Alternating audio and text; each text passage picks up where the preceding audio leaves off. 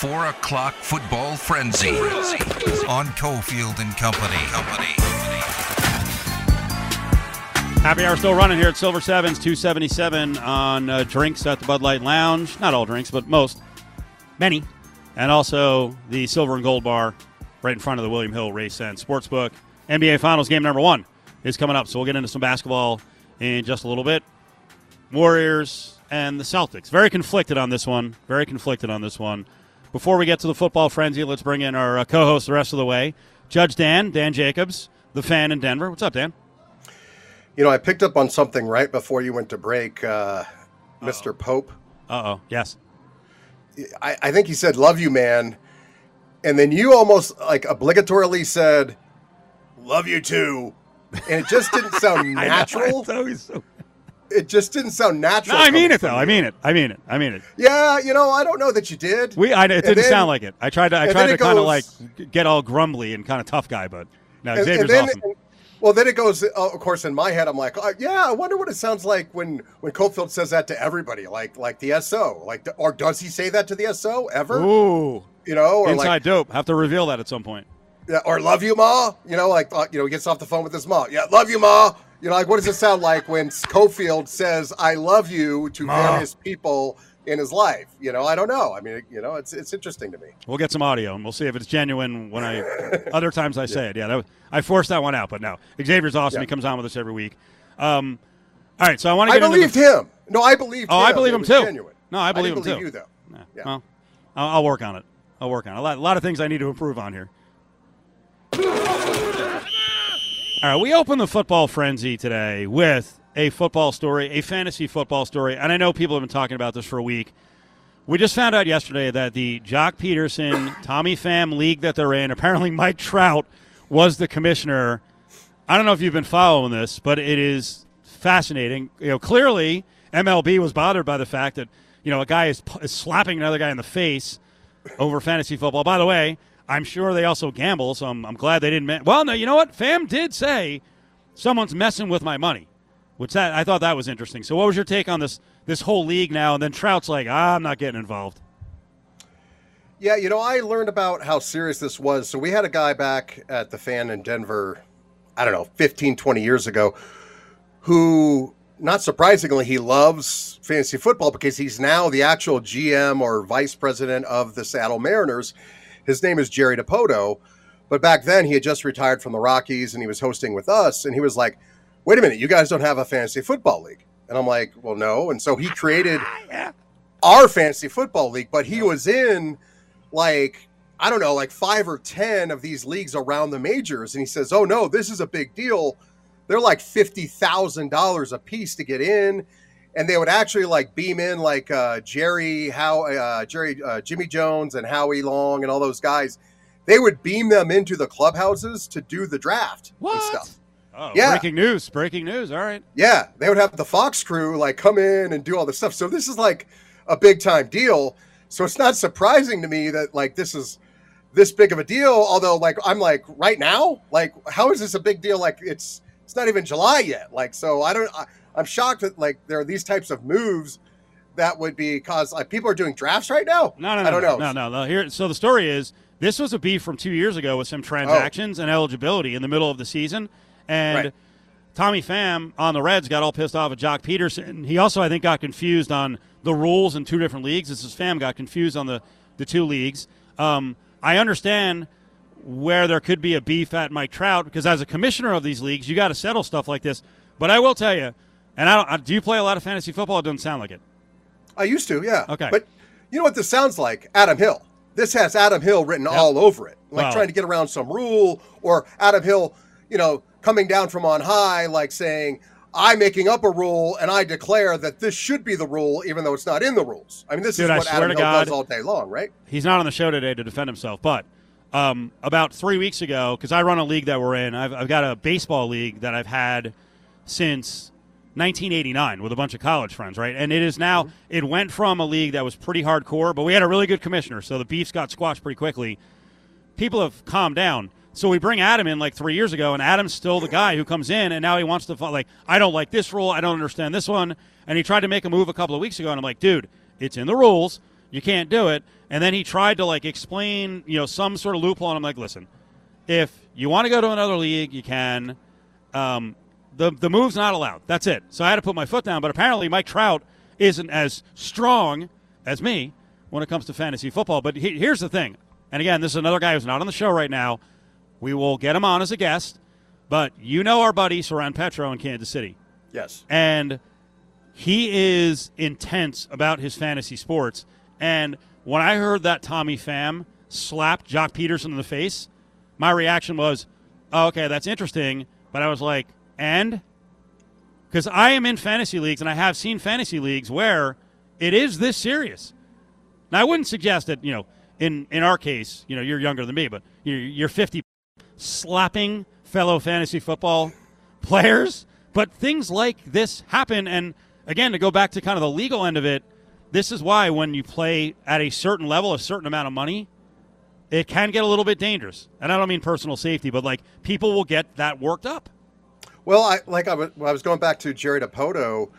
When we started that league, we had a host that was drafting from like the press box at a Broncos preseason game, and he didn't know what he was doing. He drafted Emmitt Smith in the first round, like a washed-up Emmitt Smith. Yeah.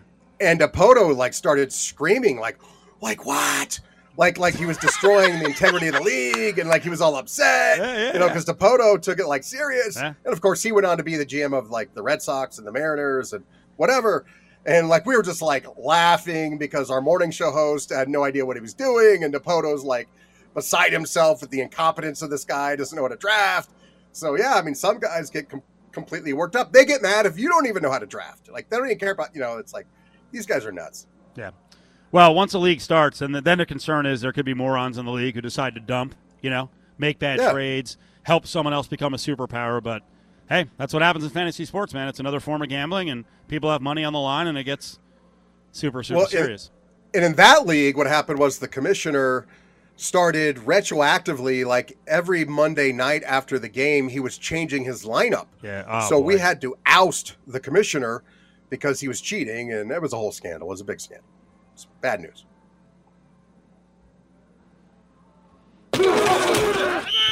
Speaking of money, this one in from the SEC. This is hilarious. So the SEC is very well known the last, at least 5 or 6 years of basically scheduling a bye week, and they're bye games, but it's always late in the season. Week? Well, they play a game, and they play it against an FCS team. It's generally in week 8, 9, 10 of the season, and there's not much you can knock the SEC on for football, but it is one of the things that people have gotten on them about. And right now, the SEC is kind of leading the way on what's going to happen with conference scheduling. Like in a conference, in a Power 5 conference, do you play 8 conference games or 9? And Jimbo Fisher actually said this the other day, the Texas A&M coach. I don't mind playing 8 or 9 conference games. I do believe this. We need to play an FCS game. I came from those leagues. He mentions Bobby Bowden. He said, how do those schools make budget without a big payday at least once against a Power 5? Do you believe that they are playing FCS teams to help out the FCS schools? It's out of the goodness of their heart. They don't want an easy game. We're helping the little guy.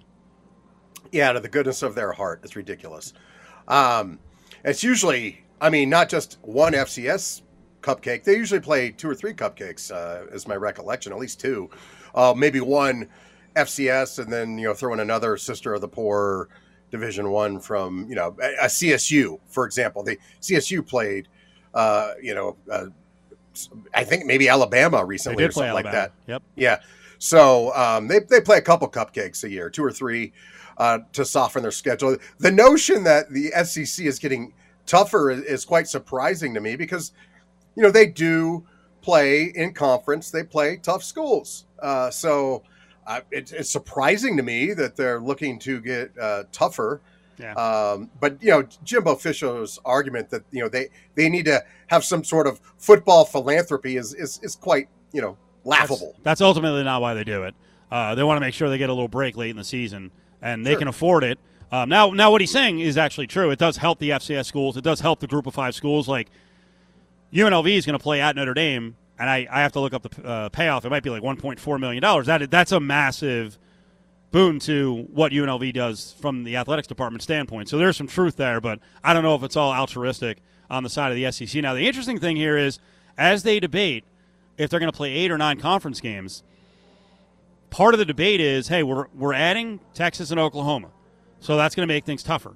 And you've got the bottom schools. Like, I think Alabama is fine playing 9 conference games. I think, LSU, Georgia, they're fine playing 9 conference games. But the schools that are in the middle, like a Missouri, is looking up and they're like, wait, so we're going to play 9 conference games. We only get 3 that we control where we could play cupcakes. How the hell do we get bowl eligible?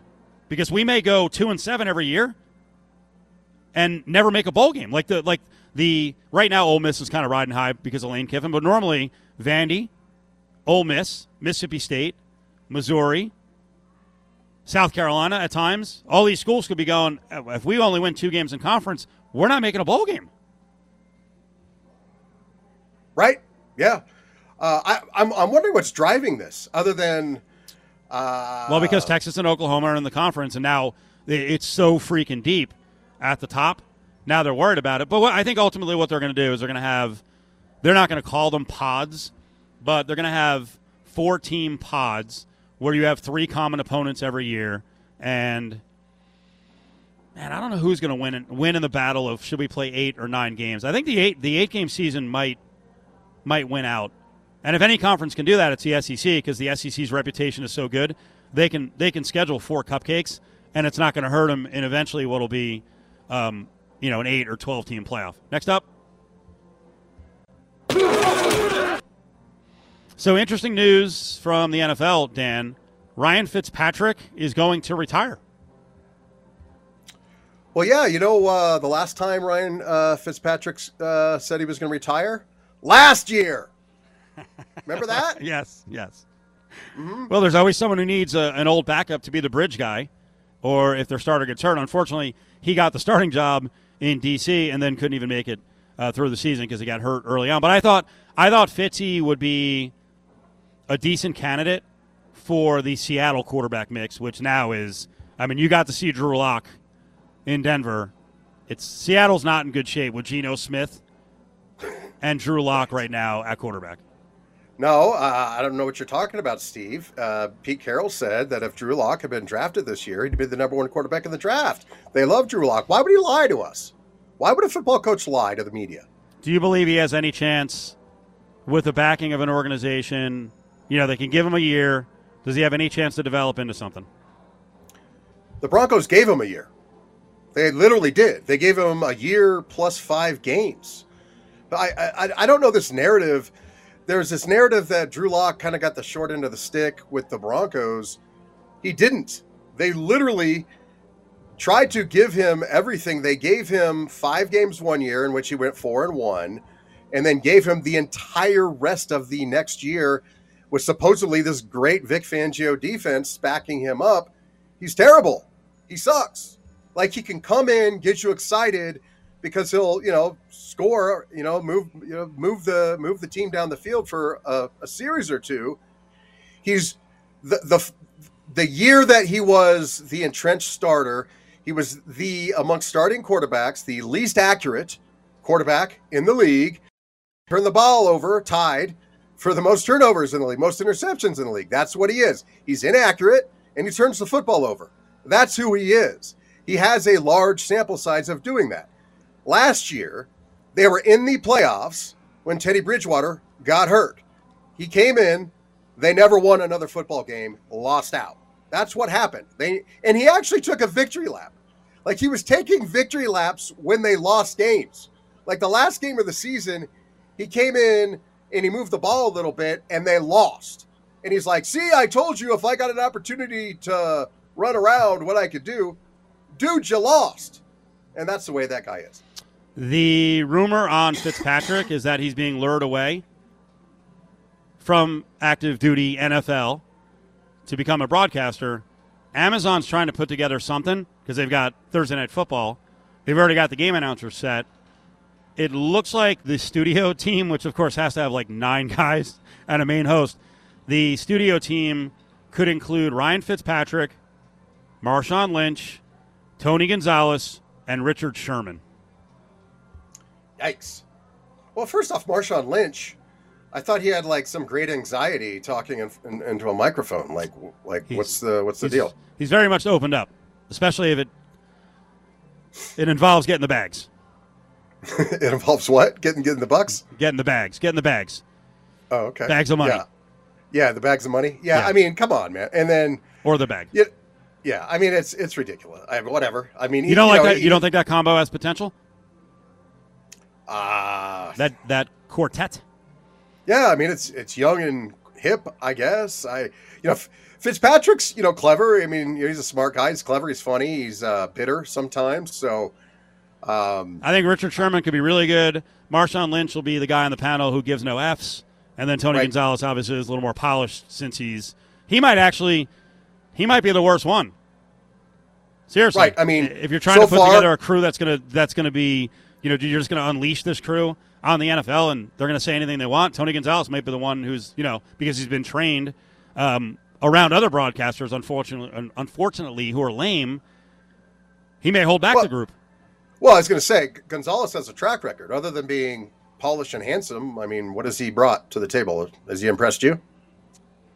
I don't know that we've ever spoken about anything on Sports Talk Radio that Tony Gonzalez has said. And I'm not killing him because maybe that's what they suggested to him and how he should be. But, he's going to have to keep up with those guys because I think that's going to be a pretty wacky group. So Judge Dan's here all the way until 6 o'clock. We'll get into some legal stories later on. But coming up, I want Dan Jacobs' take on what's going on with these U.S. golfers now and the Saudi League. And, the more you read, it's not – I'm not going to sit here and say, hey, because this is kind of what Phil Mickelson said, like, the Saudis are terrible, but, you don't realize how bad the PGA is. I'm not going there because I don't know that the PGA has human rights violations. But this is really interesting, and I think it's eventually going to go to court. Awesome giveaways and promotions all week long at the William Hill Racing Sportsbook inside Silver Sevens Hotel and Casino. Hanging at the William Hill Sportsbook inside Silver Sevens, it's Cofield and Company.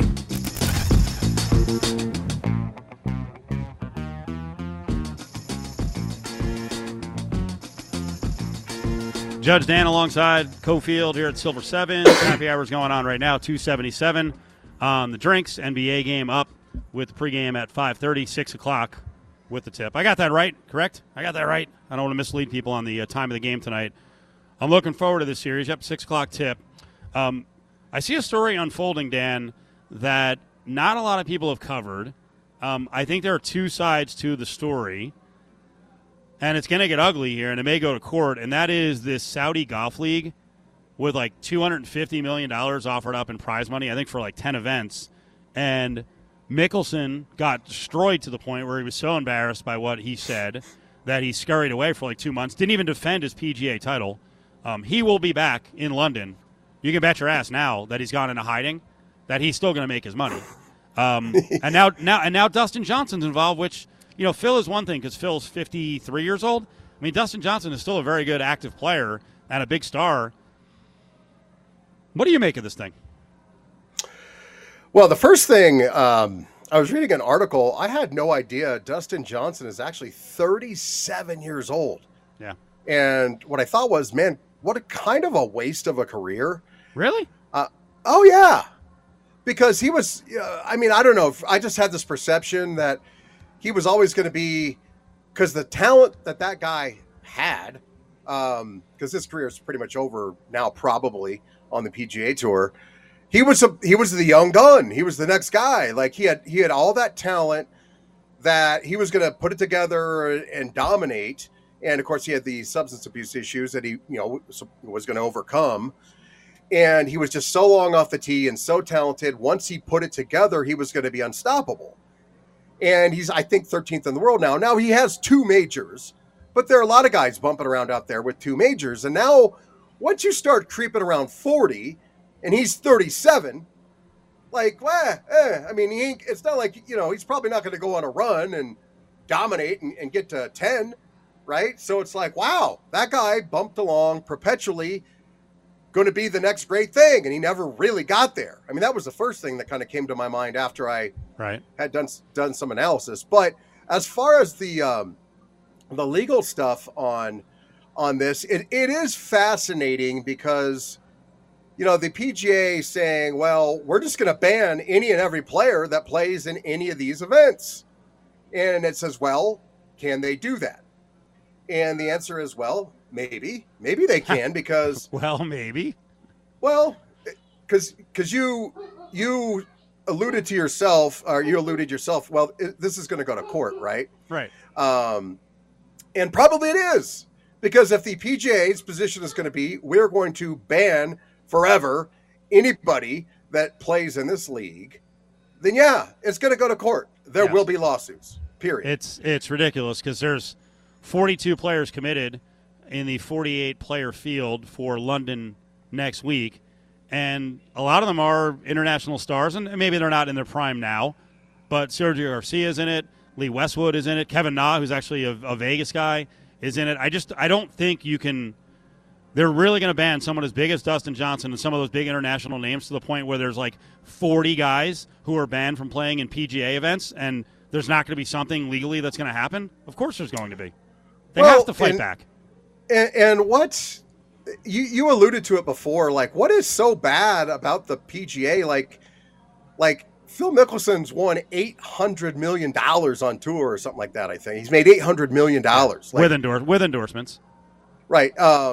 And you know, Greg Norman has forever hated the PGA Tour. Right. He's already tried to start a league like way back in the 90s or something like that. Why do these guys hate the PGA Tour so badly? Like what is so bad about the PGA Tour? I mean, it could be better, right? Like, I mean, they're, in essence, they are banging around each week. They could go and not make any money at all, right? Like if they don't make the cut, they're out of luck, right? That type thing. I'm sure they would like more of the revenue. But one of the articles you sent me, Steve, is, they get more of a percentage of the revenue than any major sport. The players do.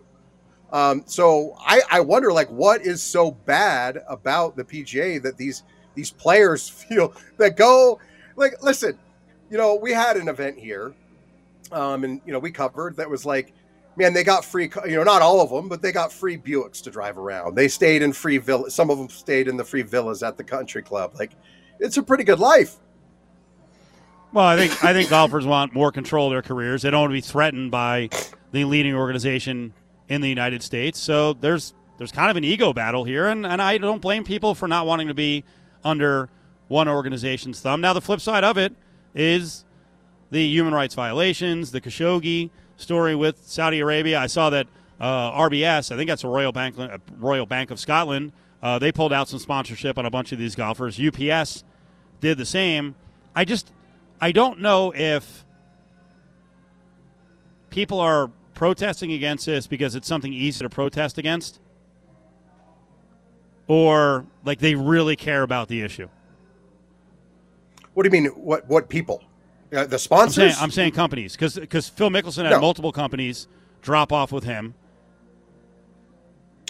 No, I think most of those are probably because they're aligned with the PGA Tour. Like the Dustin Johnson sponsors that dropped off, for example. I think at least a couple of those were sponsoring the Canadian Open, which he pulled out of to play in this event that's coming up. Okay. So no, I think they're going because they're aligned. A lot of them are aligned with the PGA Tour. I don't know that this is a huge. I mean, there's some of that, right? And some of these are just irresponsible comments, like Greg Norman made irresponsible comments. Phil Mickelson made some irresponsible comments about the Saudi Arabia thing. Very flippant. Right, flippant comments. But let's be honest, the rest of the world didn't stop doing business with Saudi Arabia. Including us. United States. Right. Including us. Yeah. So it's not that,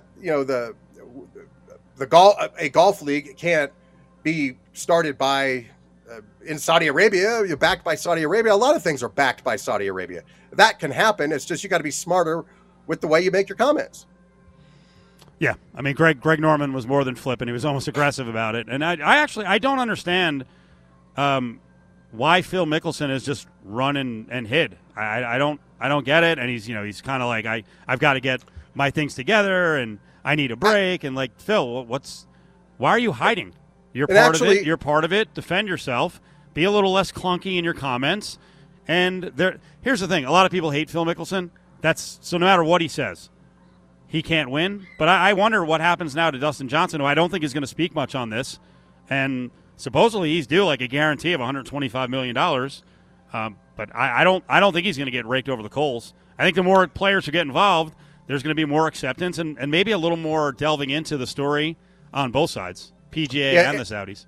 And actually, to belabor that point, Jack Nicklaus is actually doing a golf course, designing a golf course over there right now. Like, he met with this league. There's an article out this week that said, yeah, I met with them out of a courtesy, because I'm designing a golf course for them right now. So, of course, I met with them. I'm not interested. I'm aligned to the PGA Tour. But, out of courtesy, because they're giving me a bunch of money to design a golf course. So, it's not like Jack Nicklaus isn't in business with them. Enter to win a $100 gas card every 15 minutes from 6 p.m. to 10 p.m. every Thursday here at Silver Sevens and the William Hill Raisin Sportsbook. It's the Fat Pack on Cofield and Company. Please don't talk about me when I'm gone. Oh, honey, though our friendship ceased it from now on. And listen, if you can't say anything real, I wish we had the Dino song queued up. Dean Martin's Vegas song about taking your wife to Vegas, where he's like, that is the dumbest thing ever. Because we had Steve Sear on in hour one, and I think Steve said like 50 times his clients love to come to Vegas, sans the wife. Judge Dan, actually, when he comes to Vegas, will bring along the better half. Yeah. No, she was supposed to come last time, actually, when Watkins was supposed to we were supposed to have a big golf match. Sure, yeah. Justin Watkins whining and dining you. Yes. Well, your relationship has really blossomed. Yeah, and he Watkins is actually very nice with the taking you out to the old golf club and everything. Like never been. Yeah, I'm sure not because you've been haven't been invited. We're both very busy. Yeah, I have played golf with him. Actually, I think I was so bad playing that he was like, "Bruh, I can't do this. You're all over the course. You're throwing clubs. It's just you're an embarrassment." Right. Hey, real quick, my iPhone did something really cool just about an hour ago. Okay. I have a client that's he doesn't know texting etiquette.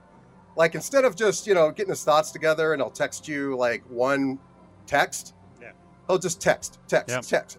Five, send you text messages in a row. Like, dude, stop! You get the right ding, ding, ding, ding, ding. So I've never seen this before. The iPhone just came up with this alert. It said, would you like to mute this conversation? Yes or no? Yes. Like, yes. Yeah. For now, yes. He's got to stop. Yeah. And so it's doing a radio show. Calm down, please. Yeah. It was awesome. Fat Pack item of the day today. It looks like for baseball, Miami has a special item: vanilla milkshake with buffalo wings in the milkshake. I didn't see the ranch. The ranch can't be in the milkshake, and hot sauce. Would you be in for a buffalo wing vanilla milkshake? No, and I'm a big Hurricanes fan, but I feel much shame saying that. I don't understand the point of this. Like, what it seems very unnecessary and uncalled for. I think my only issue with it is I don't know that the wings and hot sauce actually have to go in to the milkshake. You could have them side by side. The milkshake would be wonderful relief if it's getting a little too hot. I mean, they are two of the things I like a lot. It's putting them together. I think is actually a decent idea. I would do it. I don't know the ranch part of it though. I want to see where the ranch is. That's got to be on the side. I'm not throwing ranch into a freaking vanilla milkshake. A hot wing does not belong inside a milkshake. I mean, listen, this isn't a Bloody Mary, right? We're talking about milkshakes here. Yes. Right? Yes. Yes. Okay. I don't put. You can get away with bacon, maybe. Like Five Guys does, you can get bacon in a milkshake. That's about it. Like, a really? donut, maybe. I think chicken in a milkshake is better than bacon in a milkshake. Chicken in a milkshake? Yes. No. Some spicy chicken. You have a bite of spicy chicken. I might even dip it. I might. No, you will not dip it. Why? Yeah. Okay. First of all, you're not going to tell me what I'm going to do. I'm telling you. I just did. You're not going to be. You're not going to be around us, so you're not going to stop me. So now I may go do it just to stick it to you, and probably stick it to myself. I'll get sick, and then I'll go, I showed you. If I were around you, I'd go, first off, Steve, you're 55 years old. That's a bad idea.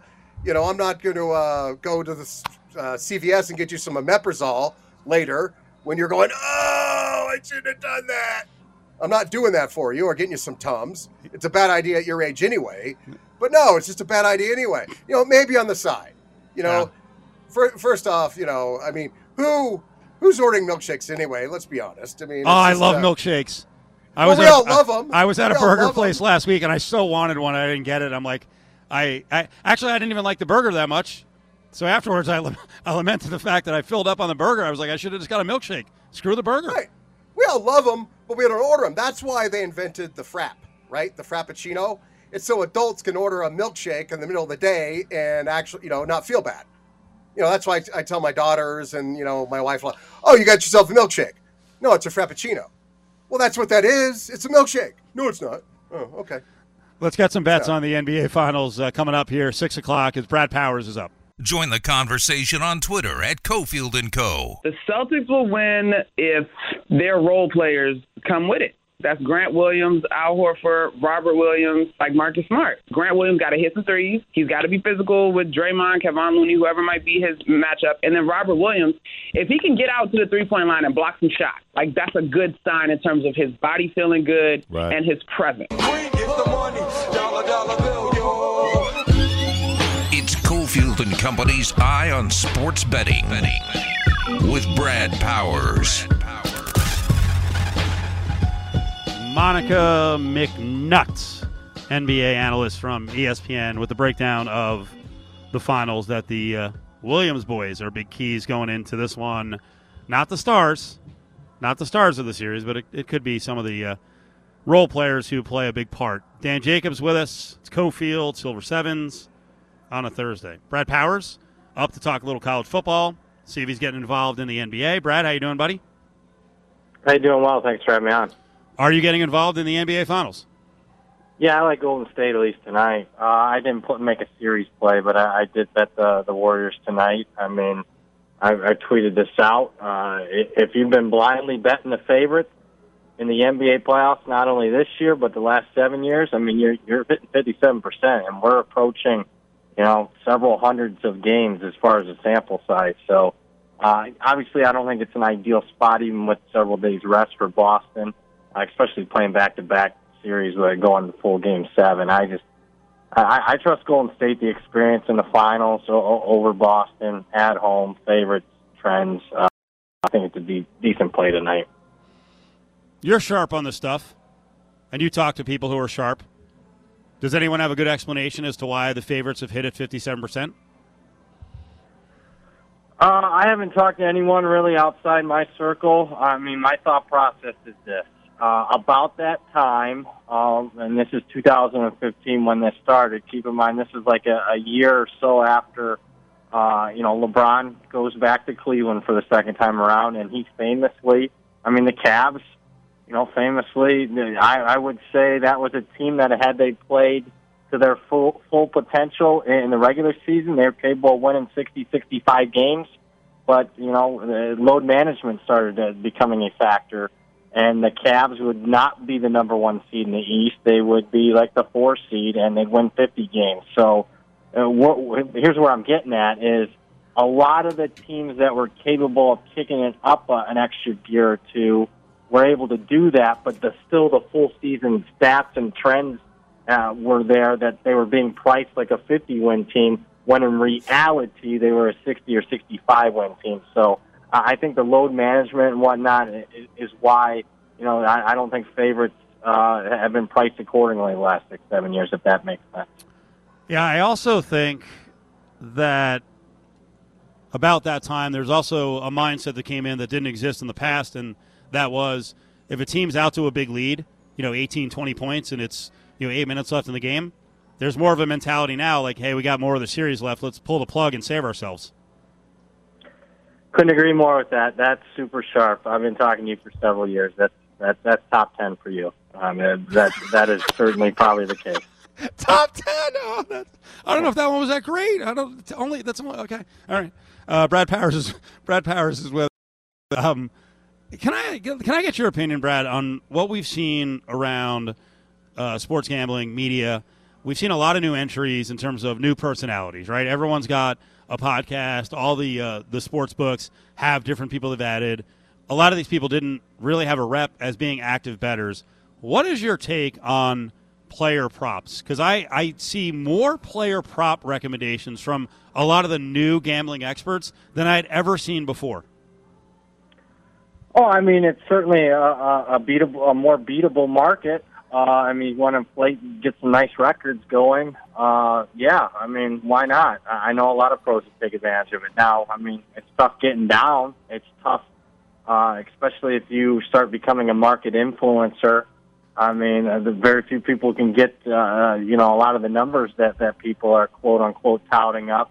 But no, I mean, certainly player props is certainly a way of the future. Wasn't available when, a lot of this started, even when the Supreme Court came down with the law. I mean, player props weren't going on readily available, at least in the state of Nevada at the time. So right. It's a relatively new market. It's beatable, and I don't have a problem with the new guys giving it out. All right. Brad Powers with us, BradPowersports.com, BradPower7 up on Twitter. I saw you send out essentially a kind of a nastygram on Twitter about the way Ohio is handling getting legalized sports betting. You don't like it, huh? Well, I don't know what it's going to be once it gets here. And they said, January 1st, 2023. It's not necessarily a criticism of what it'll be. I mean, if they had 20 or 25 different books and they got a handle on it, maybe it could be better than a lot of states. But my issue is what took so long? I mean, if you look at the state, the most popular states as far as betting handle, a lot of them are border states of Ohio, the Pennsylvanias of the world.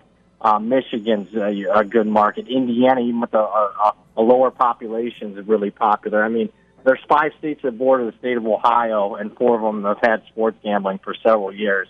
I just don't get it. I mean, I grew up in that state. It's a sports craze state. I think, when you factor in the population, it could be a top 5 market, and I just don't get why it's going to take, as soon as they, when they end up going live, it's almost 5 years to the point where, I mean, it should have been a year, in my opinion.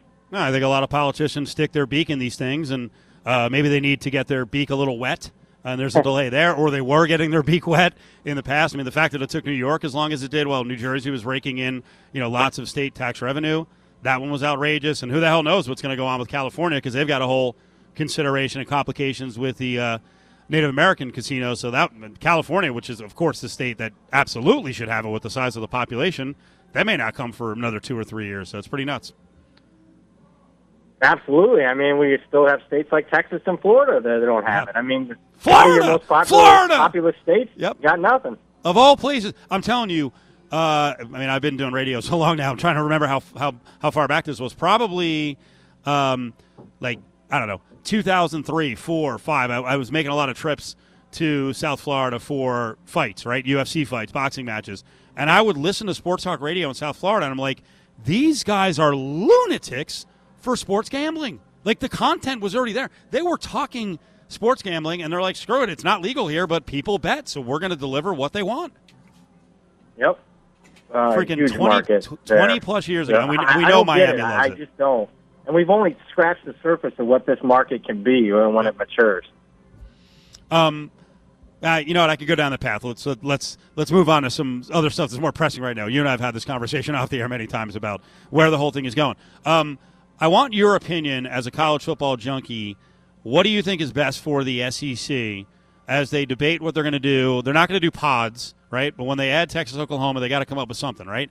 Should that conference be playing 8 or 9 games in conference?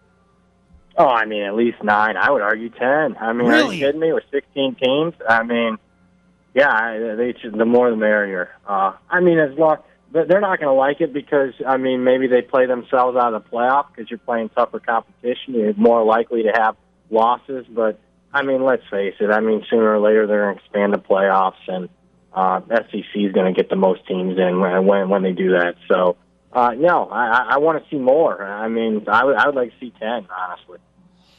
Yeah, I was explaining to the audience earlier, the problem there is, and I think a lot of the mid-level and lower-level SEC schools were like, wait, we have to play 10 conference games out of 12? Yeah. We're never going to make a bowl game. Yeah.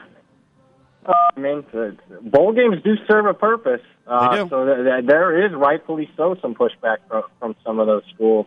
I mean, they do, for a lot of those schools that aren't going to ever go to the SEC championship game or attend for a national championship, they're important to get the 6-6, or a school like Kentucky that said that they have pushed back on this.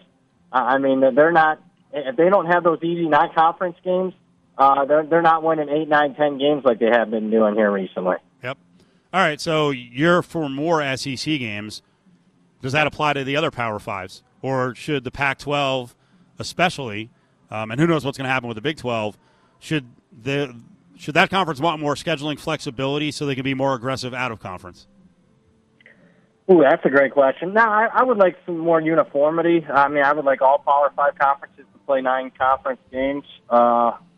I mean, I still like non-conference matchups because it's easier for me to get a good read on overall strength of conferences. I mean, especially come bowl season. To lean on that when there's money to be made. So, I mean, I don't want to totally get rid of non-conference games, but yeah, I would like the ACC to go to 9 conference games, and obviously the SEC as well to match everybody else. So, I mean, and look, better teams going on better teams. It's easier to evaluate teams as far as I'm concerned. Brad, are you getting in any contests this year? Yeah, I am. I'll join. I know the Golden Nuggets just announced today that they're going to start up sign-ups July 1st. I mean, I'm always in that every year, and I haven't decided on Circa or not. It's more of a lottery ticket, so I'm not sure that I'm too anxious to join that. Yeah, and you like the Nugget because it's both college and pro, although it's extremely competitive. I mean, to finish top 5 every year, you basically have to be, 64%, maybe even higher. Yeah, I had a year where I finished 69% and I finished 4th. So, I mean, even though it's only a couple hundred people, you still got to get after it, I'll put it that way. Last one, I saw some odds come out for the Big 12 for football, and it's very weird. I've already moved on from Texas and Oklahoma being in this conference, but they are the favorites. So Texas is plus 175, Oklahoma 200. From there, Oklahoma State 4-1, and Baylor 6-1. What do you think? Texas is overrated. I bet Texas under their season win total, 9.5. I found at William Hill. So I think that's a really good bet. I think they're being overpriced. I still would consider Oklahoma to be the favorite, and if there is a sleeper, it'd probably be the defending champ. I really like Dave Aranda at Baylor as head coach, and I know they lost a lot in the draft, but he's done a good job of recruiting, and I just think he's one of the best defensive minds in college football. So Baylor's a sleeper. All right, give us the update. When is the road trip starting? The road trip, I tell you, I just had a mini one right before the show. I drove all the way into Arizona to bet season win totals at DraftKings. It took me an hour. I can give you Marshall over 5.5, Southern Miss over 4, Bowling Green over 3.5. Those are 3 of my favorites. Nice. They're off a lot, so I'll put it that way. Good deal. All right, Brad, we'll talk to you. Thank you. Excellent spot. All right. Take care, guys. And he always gets the excellent spot at the end, especially when he says I have a top 10 take that he's heard from me of all time. We've done a lot of spots. I didn't think that was great, that great a take, but I figured I'd throw in a little knowledge because believe me. Why didn't you say I love you? Well, he didn't say it to me, so you're right. I should actually say I love you first in a lot of these cases. Big 5 is on the way as we're live with Judge Dan here at Silver Sevens.